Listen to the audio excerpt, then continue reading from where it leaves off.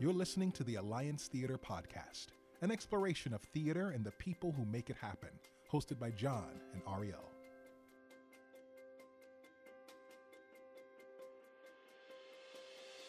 Welcome to the first episode of the Alliance Theater Podcast. I'm John Carr, Audience Development Manager. And I'm Ariel Tinter, brand journalist.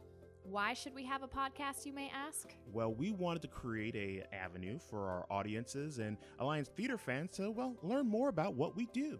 We're delighted to have Donya K Washington with us today. Not only is she an associate producer at the Alliance Theater, she is an accomplished director and producer nationwide, with credits at the Oregon Shakespeare Festival, Target Margin, Playwrights Horizons Theater School, and Williamstown Theater Festival, among others.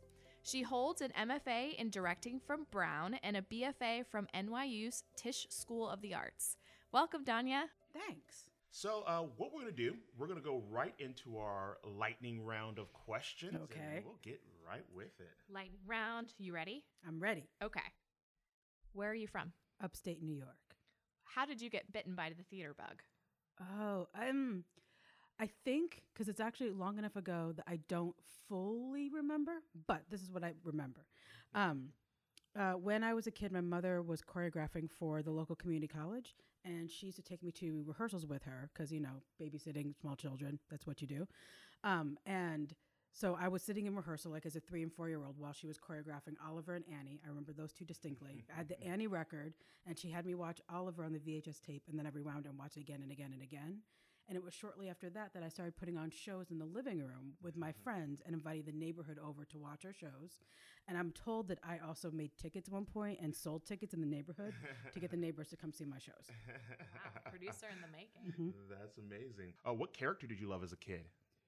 I have to say Oliver because it was my favorite movie as a kid. I watched that tape so many times I'm surprised it still works. And yes, I still have it. Excellent. What is your favorite thing about Atlanta other than theater? Probably the fact that I have so much family who lives in Atlanta and around Atlanta. Oh. And how did you get started at the Alliance?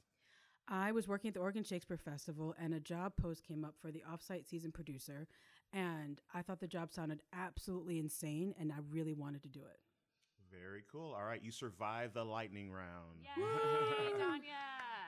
So let's move into why we brought you here. Yes, you've got an awesome background here at the Alliance. You're helping us do some really cool things. One of the things that's really cool is that you are the liaison for the Atlanta arts community. Can you talk a little bit about that? Sure. I think I'm one of the liaisons for the community because of the Riser Atlanta Artist Lab. And what that is, if you're not familiar with it, is the Alliance Theater in 2013 launched the Riser Atlanta Artist Lab to support and provide opportunities to artists of multiple theatrical disciplines looking for producing home or underdeveloped work. So each year we have an open application round, which will close in December. Just to say out loud, it opens in August. We'll close in December. Get your applications in. Get sample applications up on the website as we speak if you wanted to get ready for it. And each year we select 3 projects. Each project is given $10,000 towards further exploration and development, as well as access to our artistic resources, educational production staffs, and some rehearsal space. We produce internal reading and an external showcase, if you will, final presentation of the work. But through that process of not just working with the Riser Lab artists, but also talking with the people who apply, I've gotten to know a lot of different people in the Atlanta artistic community that I might not have known in any other way, because most often, these are folks whose work we're not producing on our stages. These are folks who are not also acting in our shows. Sometimes they are. Sometimes we'll have an actor from one of our stages who has a latent writing talent they didn't even know they had. Mm-hmm. A friend of theirs maybe encourages them to write a show, and maybe we produce that show. Not that I'm talking about Mary Lynn Owen or David DeVries. Who we love. Mm-hmm. One of the things I really love about the Riser Lab is that it's not just open to playwrights or directors one would think. So can you talk a little bit more about that? Sure. It's open to anybody who has an idea for a show. Like right now, we've got somebody who is a cellist, is his main artistic driving force, and he's currently creating a theatrical experience. And I say theatrical experience too, because not all of our shows, not all of the Riser Lab projects are going to be plays, right? They're not necessarily going to have a narrative arc that has a beginning, middle, and end. Some of them might be more like performance art. Some of them might be like mini operettas. Some of them They could be a variety of things. And we really encourage that kind of artistic development and for people to apply, because what we found talking to some folks is that sheerly talking to your friends and figuring out who your group of people you would apply with and putting an application together begins a process that whether or not you get the Riser Artist Lab, that process has already begun and will continue for some folks. Yeah, and I think that's the kind of the important part of it is like not only is it looking for people that we're going to be producing, but also helping people get that foundation. I mean, one of the great things, because I've been a part of it and had an opportunity to work with you all, and one of the cool things was like even when you're an applicant, you have these like meet and greets where the different applicants talk about their projects to the group, and you get to network and meet so many different people. And for me, I got to see so many different projects and some cool people and meet some great people as well. Yeah. And one thing that we try to do too is that for applicants who want feedback on their application, I'll sit down and meet with them, write it up if it's easier by email, what have you, because part of this is about helping all of us get better or helping all of us get feedback. Because sometimes what you actually need is feedback on what you're doing because you feel like you're shouting into the void. So sometimes it's useful just to get somebody to say, yes, I heard you, and this is what makes sense to me. You know, how do you feel about that? Yeah. So like that has also been really cool. Can you talk a little bit about the selection process? Because I know we have this great jury of people who look through all these applications. Sure. So once we get the application in, we share that application out with our judging panel. Susan Booth is on the judging panel every year. I am a non-voting member on the panel, so I don't get a vote in who gets what, which is actually useful because then I get to play Switzerland.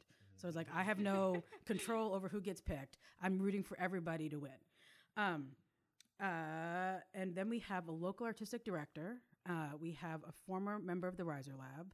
We have an artistic person from the national community, which may be another national artistic director. It may be like a dramaturg or producer or somebody that's not from the Atlanta field. And we have a funder as well. So we're getting a very different sense on the artistic process from them. Each year, that panel changes. Susan is the only constant on the panel. So for some people have applied multiple times, and the first couple of times they didn't get it. The third time they did. Sometimes that's because the application changed over time. But each panel is going to be a little bit different. Their influences are going to be different. Their taste is going to be different, which honestly I think is cool because it means that the Riser Lab doesn't have, its only constant is that they're Atlanta artists. Everything else can change, right? And I think that's really cool.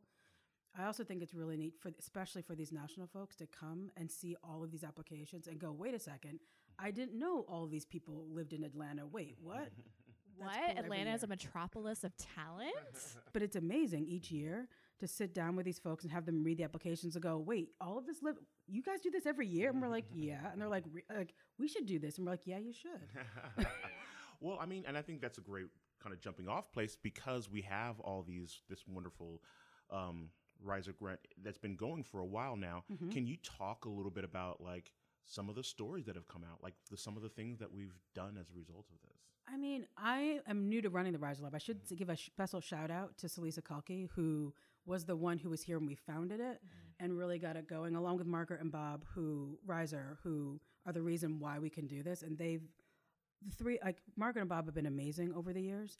And Salisa really did a huge, huge service to the community in the way that she did this. One of my favorite stories of the Riser Lab of recent vintage is also an unusual one. I should say that it's an unusual story of the Riser Lab. But Mary Lynn's version is a really fun one because Mary Lynn is an actor who many people know in Atlanta. She works quite regularly because she's lovely to work with and she's incredibly talented. And she was talking with her friend David DeVries, who is also a local director, and he knew that she had written these essays that she just kept around, that she was writing essays about her family and about growing up in the Atlanta area. And he thought that they would make a good play. And she wasn't sure about that, and he kept talking to her about it, and finally he convinced her to apply to the Riser Atlanta Artist Lab just to try and see if they could make something into it. Oh my goodness, once they started, they went full tilt. It was amazing. And part of the play involved her baking bread, physically baking bread and actually baking it during the course of the play. For their presentation was far more staged than most typically are, in part because she had to bake the bread to figure out timing and all that kind of stuff. And also, you're literally baking while you're spitting out memorized text and also trying to make it sound like you just came up with it, like you're acting. So that's a lot to figure out. I saw one of their showcases, and it was amazing. I happened to be sitting near a couple people. Maybe I was sitting near a couple people I knew, but a lot of people in the room I didn't know at the time. And I didn't know Mary Lynn very well at the time either. But at the end of the night, I felt like everybody in the room I'd been best friends with for forever. That I'd known Mary Lynn for forever. We all had 4,000 inside jokes. Like it was like family in the room. Yeah. And that's, to me, that's part of what the point of theater is like why else would you leave your comfortable air-conditioned house to go out into the exit into the Georgia summer, particularly right now, to go sit in a room with people you don't know if there isn't something about that experience? So that happened. And then, this is the fun part of the story. Susan was also watching the show that night, and she made a beeline for Mary Lynn as soon as the show was over and said in her ear, "We're going to produce this," and then she left. If you know Susan V. Booth, you know that doesn't happen very often, but it was an amazing experience, an amazing show, and I'm so glad that we produced it, and also that, it's a whole story. And those riser projects who get chosen for our season are treated as a regular show in our season. Totally. So they get the whole treatment. They get show art. They get a marketing budget. They get a full-fledged deal when they do that. And so I know for myself, when I saw Need, it was one of my most favorite things I've ever seen. Mm-hmm. It was so unique and so cool. And the fact that it's Mary Lynn's first play. Yeah. It was really neat. It was baked with love at the Alliance Theater. Yeah. And too, like we don't always get to be the ones to first produce all the scripts, because we don't. Some theater companies, when they do something like this, they maintain right of first refusal, right? And officially speaking, yes, we do have right of first refusal. We're not stingy with it. So if you come to us and say, "Hey, Theatrical Outfit wants to produce my show," and they'll produce it in next season, and we're like, we know we love your show, but we know we can't produce it next season because we already have most of that slotted. We'll say, great, let Theatrical Outfit do it, which is what happened with one of the shows in this current Riser Lab season. Daryl Fazio's play Safety Net, which is being produced at Theatrical Outfit this fall, is one of those shows. When I first saw the reading of it, I was like, wait, why aren't we doing this show? Like, I'm really sad. It's because Tom Key got it first. That's what happened. And if, it's a great show. Daryl is a local playwright. This is not her first time at the rodeo. But having seen some of Daryl's work, like she's really kind of amazing playwright. And this play is extraordinarily topical. It's about the opioid epidemic. And it's about a local sheriff dealing with that and also dealing with her mother who's getting older and dealing with her, it's a lot of stuff. So it's not the lightest of plays, but as somebody who only goes to the movie theaters to see big action movies and explosions, I still say you got to go see this one. Like it's really going to be amazing. And timely, sounds like timely. Yeah. Well, and I think one of the things that's cool to me about the program is just the idea that not only are we supporting these artists and we're helping them put their ideas together, we're also launching careers. And people aren't just getting this, producing it, and then walking away. Like people are taking this and going on. I know Mark Kendall is the perfect example of that. Of someone who went through that, and he's got a new piece he's working on right now. He's got a brand new show he's working on, but he went through the whole Riser program, and at the end of it, not only got produced here, but he's been able to take that on the road, the show on the road with him for the past year. And we try to maintain relationships with everybody. Like we always want to be a resource. Like if you don't know who to ask a random question, they should always feel free to reach back out to us. And many of them do, which is great. I did want to say or ask one question. Sure. Can you talk a little bit about why it's important to help the Atlanta community? Because theoretically, we could just be a theater that just takes all New York scripts, and we could be fine. But we could cast all New York actors. Yeah, but then we wouldn't be. I mean, part of our mission is to be Atlanta's national theater, and a key part of that is the Atlanta part of that. If we just hired New York people all the time, why are we here? Why are we in Atlanta? Why aren't we somewhere else? Why aren't we in New York? Right. And that's one thing. And two, I deeply believe that all boats rise together, right? So that if Actors Express is doing better, that means we're doing better. If TO is doing better, that means we're doing better. If Aurora is doing better, that means we're doing better. I think the more talented theater artists we have in town, the more variety of experiences that everybody has, the better we all will do as a community. I think that it makes it a better place to live, it makes it a better place to work. And it means that more people will move here and live here and decide to make their career here to join the people who are already here.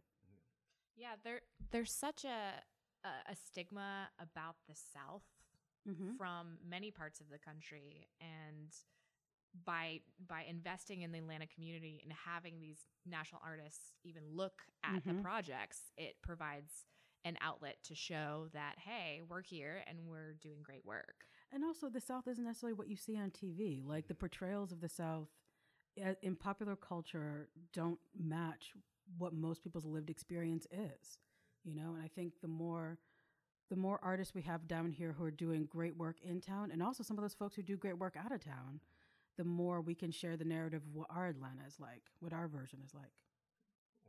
Which actually leads me to another Riser Lab show that we're working on. Topher Payne has a piece he's working on called Kudzu, We Cover the South, which is about modern stories of the South as we actually live it. And that hopefully will be coming to a podcast series near you.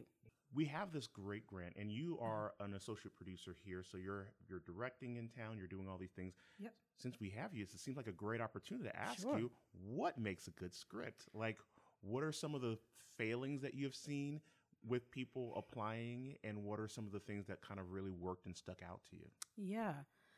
I think at the end of the day, it needs to tell a story, a compelling story. And I say that, and just to be clear, my version of story does not necessarily mean a narrative that has like the beginning happens first, the middle happens second, the ending happens third, right? It can happen in any kind of order, you know, do narrative how you see fit, but it's still got to tell a compelling story.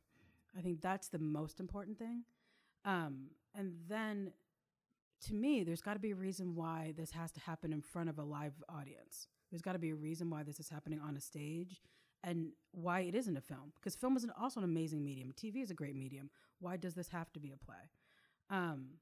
Sometimes it's because, I mean, there are thousands of reasons why, you know. Sometimes it's because there are theater tricks that you can't do on TV and screen, right? There are narrative tricks that are easier to pull off in theater than there are in recorded medium. So it's all things like that too. So compelling story, why is it a play? And then for me personally is in terms of what we produce, because it's different, I think, than what makes just for a good play. I think is also why this play now, to me, is really key. Like, how does this speak to our times? How does this speak to a moment in someone's life? How does this speak? And to me, that is most often found from writers who are writing from something personal, whatever that means for them, right? That could be a fight that they had with their mother when they were 11. That could be something they saw on TV that just enraged them, or something that happened in real life that just made them laugh like a crazy person. And they're writing from that impetus. Like, that conveys, like that is the thing that tends to come off the page for me. Are there common mistakes that you see artists make? Yes. What are some of the common ones? Enlighten us, please. I will say brevity is the soul of wit is a fantastic quote, and many people should take it to heart, because some things are just, you don't need that many words to say that thing. You could say it with fewer words. I had a 10th grade teacher who really drilled that into my brain, and at the time it was frustrating, but I've been very grateful ever since. Brevity is the soul of wit. That said, I'm one of the few people in our theater who isn't opposed to a 3-hour play. 3-hour play does not scare me. I'm very happy to sit there for 3. I sat and watched Gats, which was, saw it in one sitting. I think it was 14 hours long or something crazy like that, including 4 intermissions. There's a dinner break, and I didn't want the play to end. It was amazing. 14 hours? Yeah, they read, Elevator Repair Service did Gats, which is what they called it. They read all of The Great Gatsby from cover to cover, every word in the entire book. That's incredible. And they performed it. And it was amazing. It's one of the most amazing things I've ever seen on stage. And when it was almost over, I was like, I know it's been out forever, but I really don't want this to end. It's so amazing. So again, I'm not afraid of length, but every word needs to be there, right? Like, you need to take the time you need to take. Don't take extra time, I think, is a key thing. And then also remember what story you're trying to tell, and just tell that story, right? Focus on the story you're trying to tell, and tell that. Don't get distracted by side stories, right? Tell the story you're trying to tell. Those side stories may enhance that story. They may tie into that story. They may be, like, they might do a red herring thing, do a switcheroo, great. But, like, make sure you are telling the story you came there to tell. So we would love to know what upcoming projects you have in your arsenal. Personally, I'm directing another show for Actors Express this fall called Downstairs by Teresa Rebeck. We open at the beginning of November. I have to remember my dates. Beginning of November, which I'm really looking forward to. It's very different than the last show I did with them in Octoroon.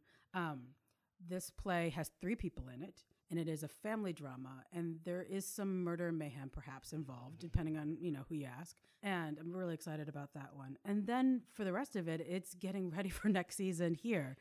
Daryl's final Riser Lab showcase is this summer for Safety Net. August 3rd. August 3rd. Tickets are free and available on the website. We'll have a couple more happening later this fall. We'll have the cellist I talked about, or Corey's piece, will be happening this fall, and Topher's first round at Cuds will be happening this fall as well. So keep eyes out for dates for those. As well as we've got 3 new projects that have just started. And so we've got early readings of those happening this summer and this fall, which I'm really excited about. And I mean, I could tell you the titles, but some of them may change by the time that I talk about them again. So why should I tell you the titles right now? But I would say, like, if you are a person who is interested in new work, if you're a person who's interested in what Atlanta artists are thinking about, do keep an eye on our Riser Lab artist page, because periodically we'll have at least once a year, we'll have open readings. And starting next year, I hope they will become schedulable. I'll be able to tell you, I can tell you now when next year's will be. They'll be at the end of March, beginning of April next year. That week, that's kind of that crossover week of March, April 2020. Will be next year's final showcases. So it's save some dates now, because that should be cool. Our Candida projects will also be doing their readings that week as well. So there'll be a heavy week of new work happening in our building that week. The ultimate new work festival. Yes. Right here at the Alliance Theater. I love that. Yeah. All right. Well, it looks like we're at the end of our time. Thank you so much, Donya. We appreciate it. Yeah. Thank you for asking me. We love having you. And here's our calendar of events for August 2019. All right, on August 3rd at 5 p.m., there'll be a free performance of Safety Net. Now, this is a project of the Riser Atlanta Artist Lab and the Selig Family Black Box Theater. All you got to do is RSVP at alliancetheater.org/safetynet. We also have a very special announcement. We have a sale. And who doesn't love a sale? So if you've ever thought about taking a class at the Alliance Theater or taking your kids to a class, on August 16th, there's going to be a back-to-school sale for fall classes for 1 day only. And on that day, all classes are going to be 25% off. So you can purchase those classes at alliancetheater.org/education. I'm always looking for ways to make me better. Mm-hmm. All right. Now, here's my question. Do you like free events, and do you like Tony Award-winning directors? I like nothing more than that. Well, have I got an event for you. August 20th at 7 p.m., join us for a free exclusive conversation with Jerry Mitchell. Oh my gosh, I am fangirling so hard right now. So he's the director of our upcoming production, Becoming Nancy, and there's going to be performances from the cast at our Behind the Musical event right here at the Woodruff Art Center. Now, we're expecting a high turnout for this event, so you should RSVP right now. All you need to do is go to alliancetheater.org/behindthemusical and grab your spot. And speaking of Broadway, we have some sad news to announce. The Prom on Broadway is closing. No, say it ain't so. I know. It's happening. All good things must come to an end, and it's having its last performance on Broadway August 11th. And The Prom had its world premiere right here at the Alliance Theater. Then there's going to be a Netflix movie. What? And it's going to have Meryl Streep and James Corden and other stars in the movie. And you can watch it from the comforts of your couch. Those guys are big deals. And if you want to see it on stage and you can't make it to New York before the last performance, there's going to be a national tour that launches in the winter of 2021. That's awesome. Thank you, theater gods, for making this available to me.